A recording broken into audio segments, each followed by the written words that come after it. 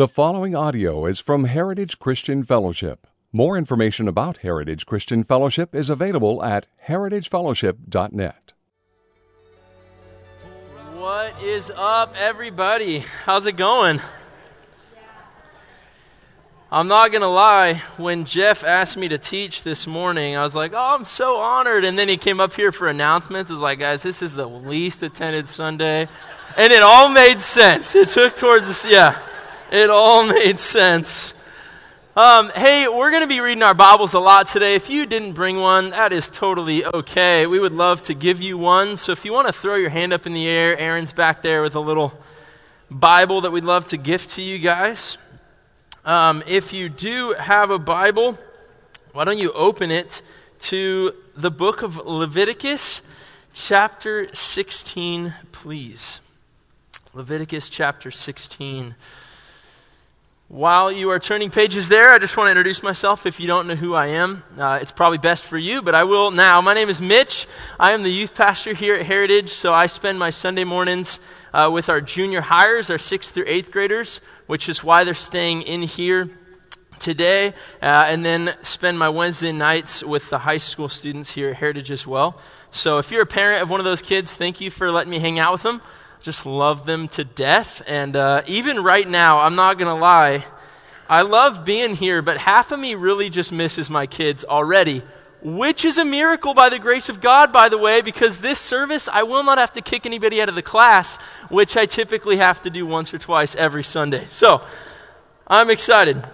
Leviticus chapter 16. Today, we are going to be talking about the Day of Atonement, otherwise known as Yom Kippur. It's been fun researching this day, just figuring out what the scriptures say about it, which is a lot, figuring out why it was established, and then also a little bit of what Jews believe nowadays about the Day of Atonement and how they celebrate it, how they spend this day. So I want to kind of touch on all of those things. But we are going to start in verse 1 of chapter 16. It says, "The Lord spoke to Moses after the death of the 2 sons of Aaron, when they drew near before the Lord and died." Okay, let me pause right there, because that's cool. Okay, I'm a youth pastor, okay? So I read this first verse, and I'm like, wow, this is awesome. I have to figure out what it is that happened to these 2 sons of Aaron, because apparently everything that we're about to read happens right after that. So I'm guessing that it is pretty important. We're going to go to that story, but let me read a little bit more. It says this: "The Lord said to Moses, 'Tell Aaron your brother not to come at any time into the holy place inside the veil,'" it's in the tabernacle, "'before the mercy seat that is on the ark, so that he may not die. For I will appear in the cloud over the mercy seat.'" Interesting way to start a Sunday morning. We've already mentioned death twice in like 2 verses. So I want to go back a little bit, and I want to walk through Leviticus chapter 10, the first little tad bit, because apparently it's important. And we're going to see this theme of ultimately not dying as the goal. And I want to kind of walk through this because I think it's going to help us as we decipher what all this means later on. Aaron's 2 boys, named Nadab and Abihu. They were priests, sons of Aaron, of course, Levites, Levitical priesthood, and they made a big mistake. It says in verse 1 of chapter 10, "Now Nadab and Abihu, the sons of Aaron, each took his censer and put fire in it and laid incense on it and offered unauthorized fire before the Lord, which he had not commanded them." So, if you know this story, you know it's about to get hot.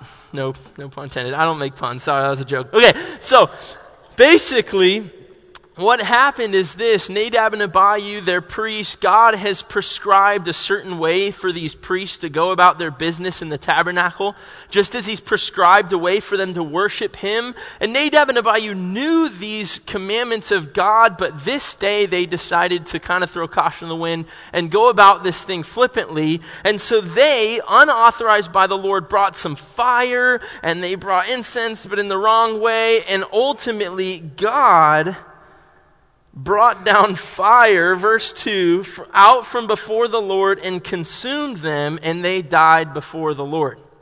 So if you remember where we're at in the story in Leviticus, right, everything in Genesis has happened, and we get the end of it with Joseph, and Joseph is like second command over Egypt, and his brothers come and get food from him, and then his whole family moves over, and so the Israelites are living in Egypt, and they're just multiplying and multiplying and multiplying over tons and tons of time. And then a new Pharaoh comes and sees all these Egyptians, and he's like, man, this is a problem. There's so many of them. If they revolt, we're in some serious trouble. So God gets Moses to lead the people out of Egypt through some miraculous plagues and such, the Red Sea crossing, and Israel goes out into the wilderness, and now Moses is in command of this stubborn, rebellious people, and God starts giving them laws and commandments, say, hey, this is how we're going to have a relationship. And then he gave instructions for the Levites, and that's exactly what Nadab and Abihu didn't really pay attention to when they decided to offer this strange fire. So God right here sets quite the precedent. Okay, not taking the commandments of God seriously, being in contempt of the glory of God. Nadab and Abihu are made an example. Fire comes out and destroys them, but this is what it did do. It set everybody on edge. Like, it made everybody straighten up. Rightfully so. If these two priests die, obviously if you're Israel, you're looking at this, you're like, wow, these are two holy dudes. Like, this is crazy. If God did this, what are we doing? This is so crazy. And Moses starts telling Aaron and Eleazar and Ithamar, his sons, some crazy instructions that let us know and kind of give us a glimpse into what he was thinking. He says this: don't let the hair of your heads hang loose. I don't have that issue, praise the Lord. Okay, don't let the hair of your heads hang loose, and do not tear your clothes in mourning, lest you die, and wrath come upon all the congregation. Verse 7, don't go outside the entrance of the tent of meeting, lest you die, for the anointing oil of the Lord is upon you. And finally, the Lord spoke to Aaron in verse 8 and 9, saying, drink no wine or strong drink, you and your sons with you, when you go into the tent of meeting, lest you die. And I'm reading this, I'm going, wow, there's a lot of like, you could die if this happens. First, it's Aaron at the tent, like, don't come into the Holy of Holies except by this way, which is what we're going to read in Leviticus 16, lest you die, because I'm going to come down and descend in the cloud over the mercy seat. And then you have all this stuff in Leviticus chapter 10, but I think this next verse kind of unlocks this for us and gives us a glimpse into why the Day of Atonement is necessary. It says this: God says that you're to distinguish between the holy and the common, between the unclean and the clean. And you're to teach the people of Israel all the statutes that the Lord has spoken to them. God says there's going to be a difference between the holy and the common, the unclean and the clean. God also says this in verse 3, after his sons, Aaron's sons die, he says, among those who are near me I will be sanctified, and before all the people I will be glorified. Now, I read this, and the first thing that comes to my mind is that God is exceedingly holy and powerful and strong. Very clear and evident. And God says there's going to be a difference between the holy and the common. And here's the difference. Here's our big human dilemma, okay? Here's the holy side, and it's only God. And here's the common side, and it's just us. Okay, nobody else is over here. There's a huge gap between people and God because of sin that we inherited from our father Adam, as Sam alluded to. And something needs to be done about that. So we go to Leviticus 16 again, and God is going to institute this Day of Atonement. Now, atonement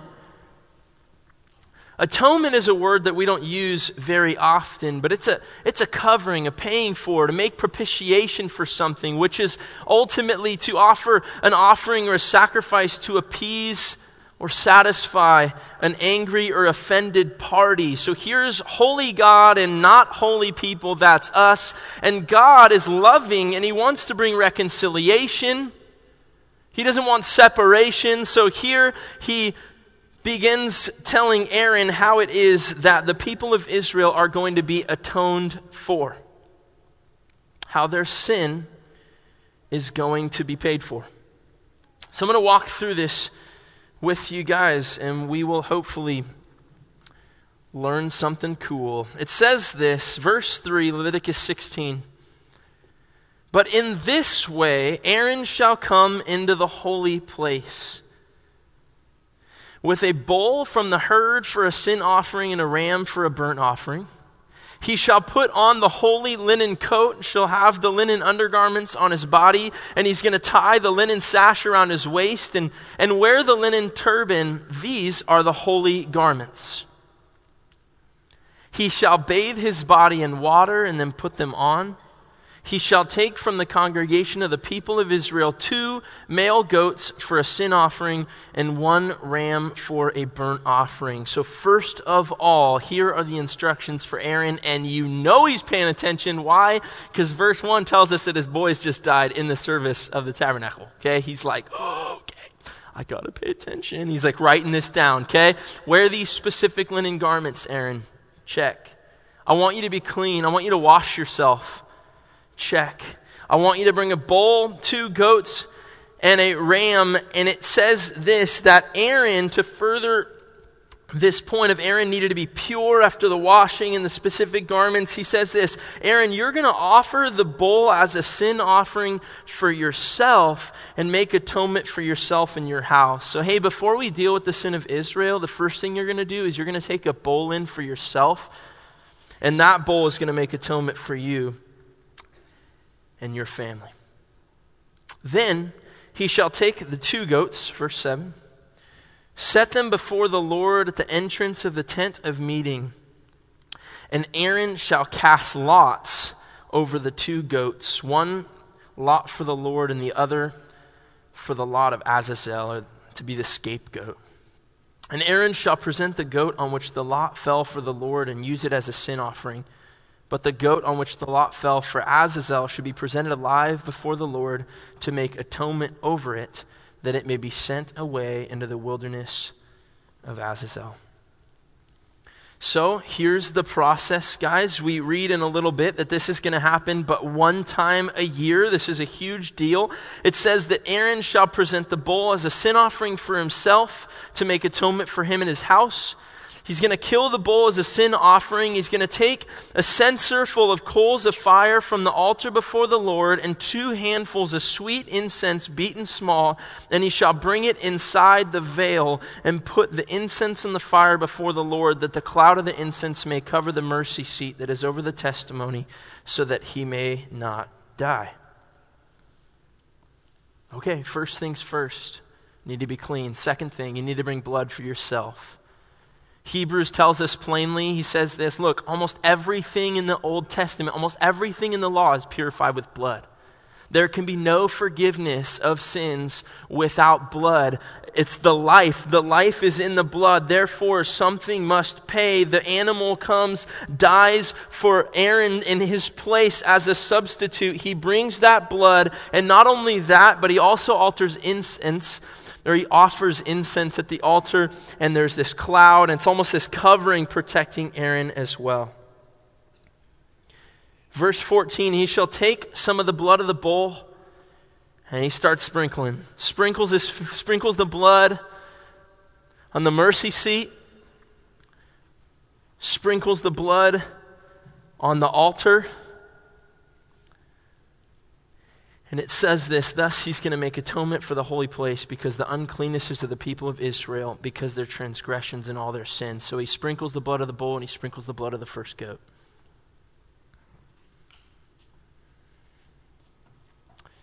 going to skip ahead a little bit more. It says this in 18, "Then he shall go out to the altar that is before the Lord, make atonement for it. Take some of the blood of the bull and some of the blood of the goat, put it on the horns of the altar." Verse 20, "When he's made an end of atoning for the holy place and the tent of meeting and the altar, he's going to present the live goat." This is unique to the Day of Atonement. Sacrifices happened all the time, but this live goat is going to show us something really cool. It says this, after the first goat has died for the atonement of the people, Aaron's actually going to lay both his hands on the head of the live goat and confess over it all the iniquities of the people of Israel and all their transgression, all their sins, and he shall put them on the head of the goat and send it away into the wilderness by the hand of a man who is in readiness. The goat shall bear all their iniquities on itself to a remote area, and he shall let the goat go free in the wilderness. Last couple verses before we move on, it says this, that this is going to happen on the 7th month, on the 10th day, and you shall afflict yourself, so they would fast. And it says in verse 30, "For on this day shall atonement be made for you to cleanse you. You shall be clean before the Lord from all your sins." And lastly, verse 34, "This shall be a statute forever for you, that atonement be made for the people of Israel once in the year because of all their sins." You guys getting the picture? Okay. If you read about Yom Kippur, people say it's like the Easter of Judaism, okay? Like, even now, you know what I'm talking about? Easter, Christmas Eve service, like people that don't come to church all year show up in masses for these two services. That's this day for the Jews. This is a huge deal once a year. So what do we as Christians take from this? It's pretty simple. This chapter is amazing. See, all the way back at the very beginning when God made Adam and Eve and they ate the fruit, rebelled against God, didn't want him to be king over them, thought they could figure it out on their own, were deceived by Satan. God ultimately says, and Jeff mentioned this last week, I believe, but he says, "Hey, listen, Satan, you're going to bruise the heel of my son, but he's going to bruise your head." Okay, it's the first preaching of the gospel in all the Bible. And God ultimately is saying this, look, I'm going to crush you and sin and death. I'm going to come on a rescue mission for my people. So all throughout Scripture, what we have, in Leviticus 16 is one of these, is pictures, right? Shadows of things that are to come. So yes, they actually did this, and people still do this, but when you read this passage and then you go to the New Testament and you start to read passages in Hebrews, you find that all of this is pointing to something that was to come in the future, that was going to be permanent. That was actually going to make atonement for the sins of the people for all time. And the pictures are awesome. We're going to go through them right now. First of all, in Leviticus 16, it was the high priest that enters into the Holy of Holies, but once a year, nobody else could go in to make atonement for the people. He was standing between God and the people. He was representing the people before the Lord. And the Bible tells us all over the place that Jesus is actually our perfect high priest. Hebrews chapter 9, verses 11 through 14 say this, "But when Christ appeared as a high priest of the good things that have come, he entered once for all into the holy places, not the tent made with hands, but the heavenly places, and not by means of the blood of goats and calves, but by means of his own blood." Guys, where we see Aaron being the high priest, it points us to the perfect high priest, Jesus Christ.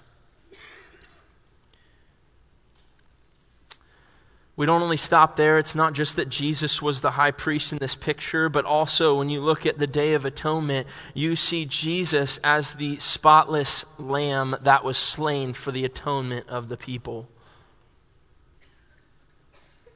It says this, Hebrews 10, 1 through 4, "For since the law has but a shadow of the good things to come instead of the true forms of these realities, it can never, by the same sacrifices that are continually offered every year, make perfect those who draw near.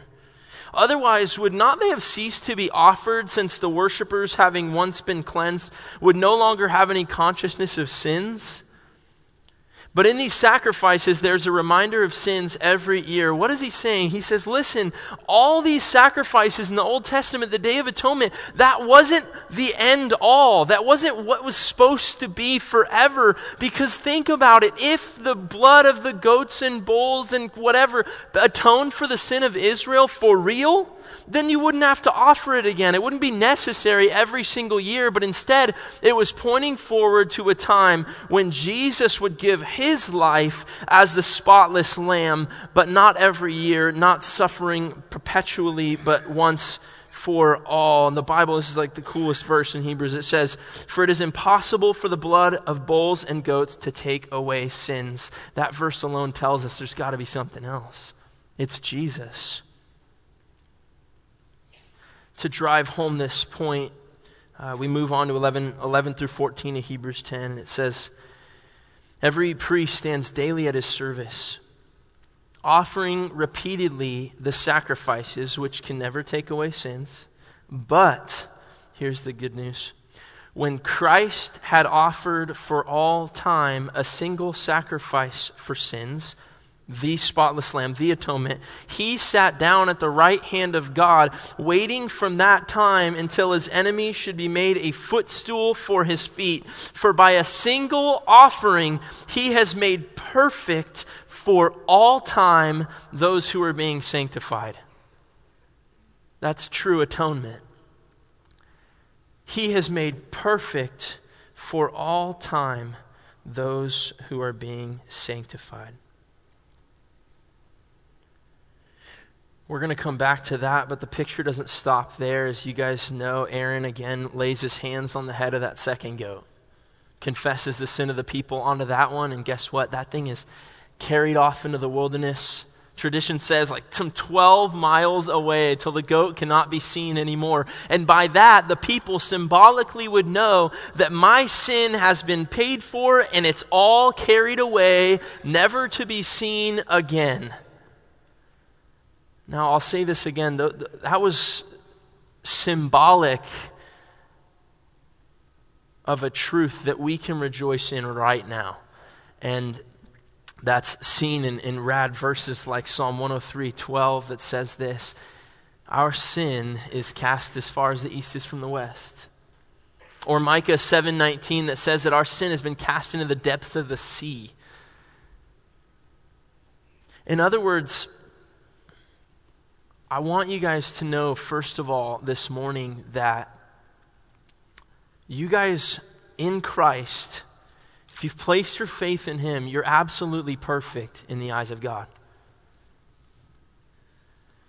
None of us feel perfect, right? At all. And this is the end of the year, which is why we're talking about this, because this is like part of the Jewish New Year celebration, which is in September. But it's easy to reflect on the previous year and see nothing but failures. If you're anything like me, I sit there every New Year's and I go, man, all right, it's January 1st. Do I know Jesus better now than I did 365 days ago? Am I closer to the Lord now or further away? And I'm telling you, every year, my answer for the past 8-10 years, in my mind, I'm like, dude, I don't know if I'm any closer to the Lord. I don't know if I've grown at all. If you're anything like me, it's easy to reflect on the previous year and be filled with guilt and shame and a feeling like you just don't measure up. That is why we need to be reminded of this, that because of Christ's perfect atoning work, our sin is completely dealt with. It's gone, just like the lamb or the goat that got sent out into the wilderness. Our debt has completely been paid in full. I remember when I was 18 or 19 years old, I was sitting in a parking lot.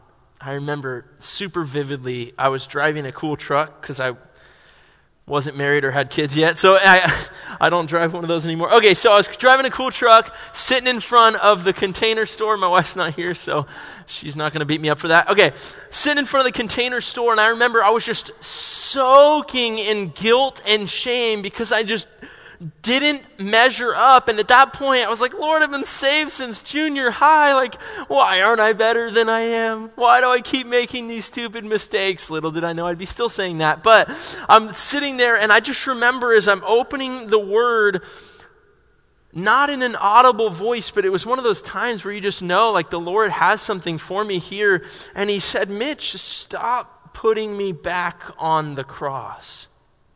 Huh?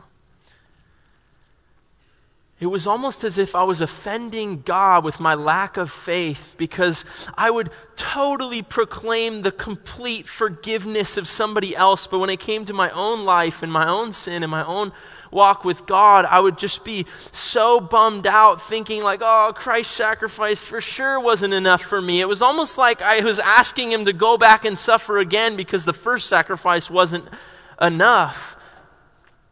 So I would tell you guys the same thing. This year, if you're suffering with guilt and shame, don't put Jesus back on the cross. Rejoice in the fact that the one sacrifice was enough.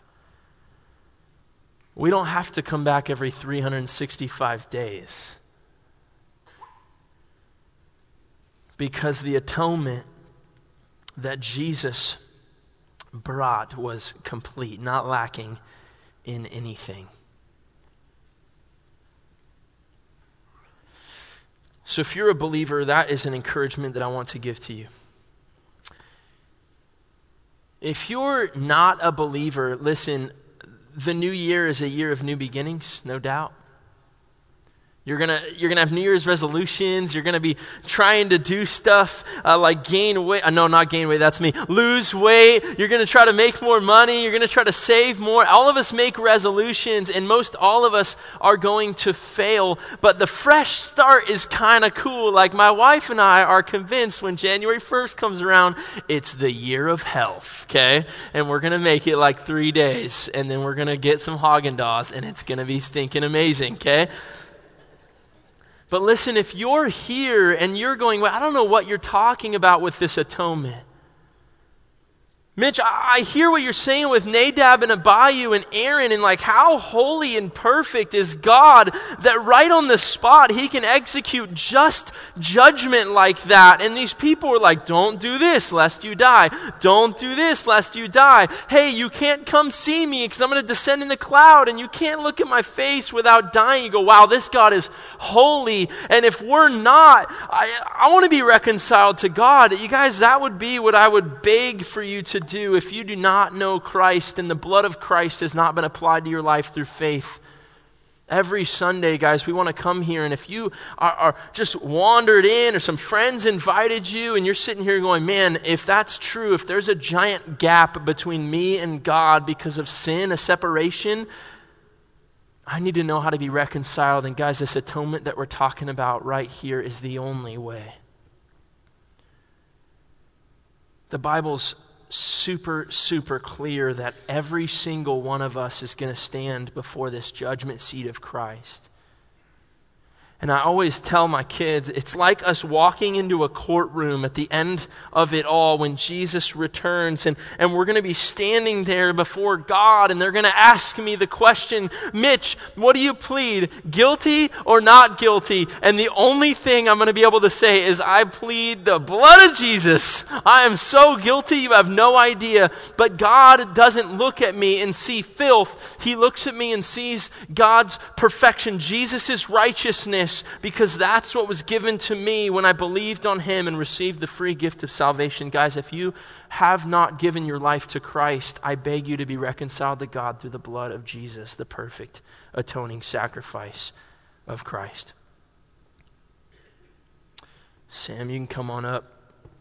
If you would, we're going to sing some more worship songs in a bit.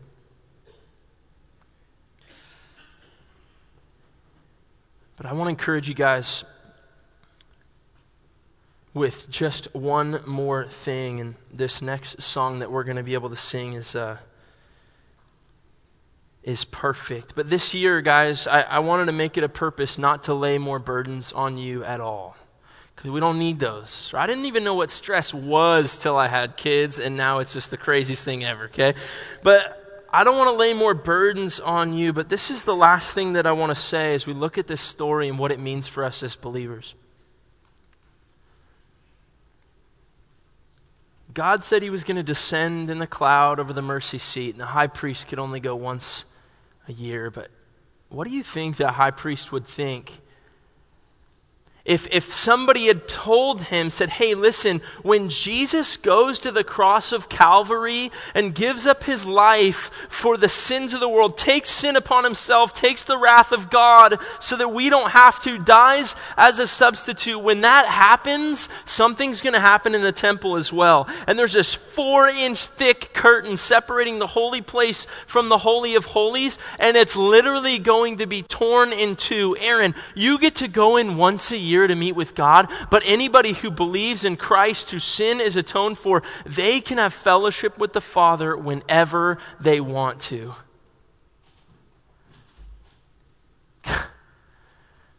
Guys, you probably know it.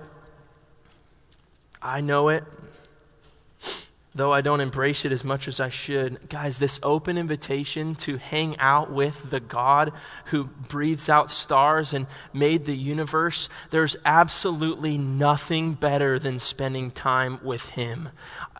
It's a great privilege of being a Christian. And as you guys probably well know from experience, right, we know this to be true, but then somehow 7 days goes by, you're like, dang, I need to spend time with Jesus. I haven't done it. I would encourage you guys, understanding Jesus as our high priest, advocating for us before the Father, standing in between us and the Lord, offering himself up, knowing that we're free and forgiven, and knowing that we have access to the Father because of this, I would encourage you to spend this upcoming year pursuing the Lord more than anything else. Sounds simple, right? But I told the first service, listen, I am completely convinced that if everything else in your life in 2019 went to crap, but you spent the year on your face humbly before the Lord, worshiping the King in prayer, reading your Bible, connected, close, abiding in him because you have access, if you spent the year embracing that, then it would be a great year for you. Even if everything else went sour. Because he's that good. He's that good. And we can start right now, just as we worship. We always say this leading worship, but it's easy to kind of come here and sing through the words of the songs and not really pay attention to what you're saying because you got other things on your mind. Forget that. Start right now. Like, worship is a gift. Like, this is us going inside the veil to say, wow, Lord, we can stand here. I don't have to be afraid that you're going to kill me like Aaron. I don't have to walk in like stepping on eggshells. We're like, oh, crud, I wonder if God's going to smite me like he did my son. No, he smite his son so that we can go to the throne of grace with boldness.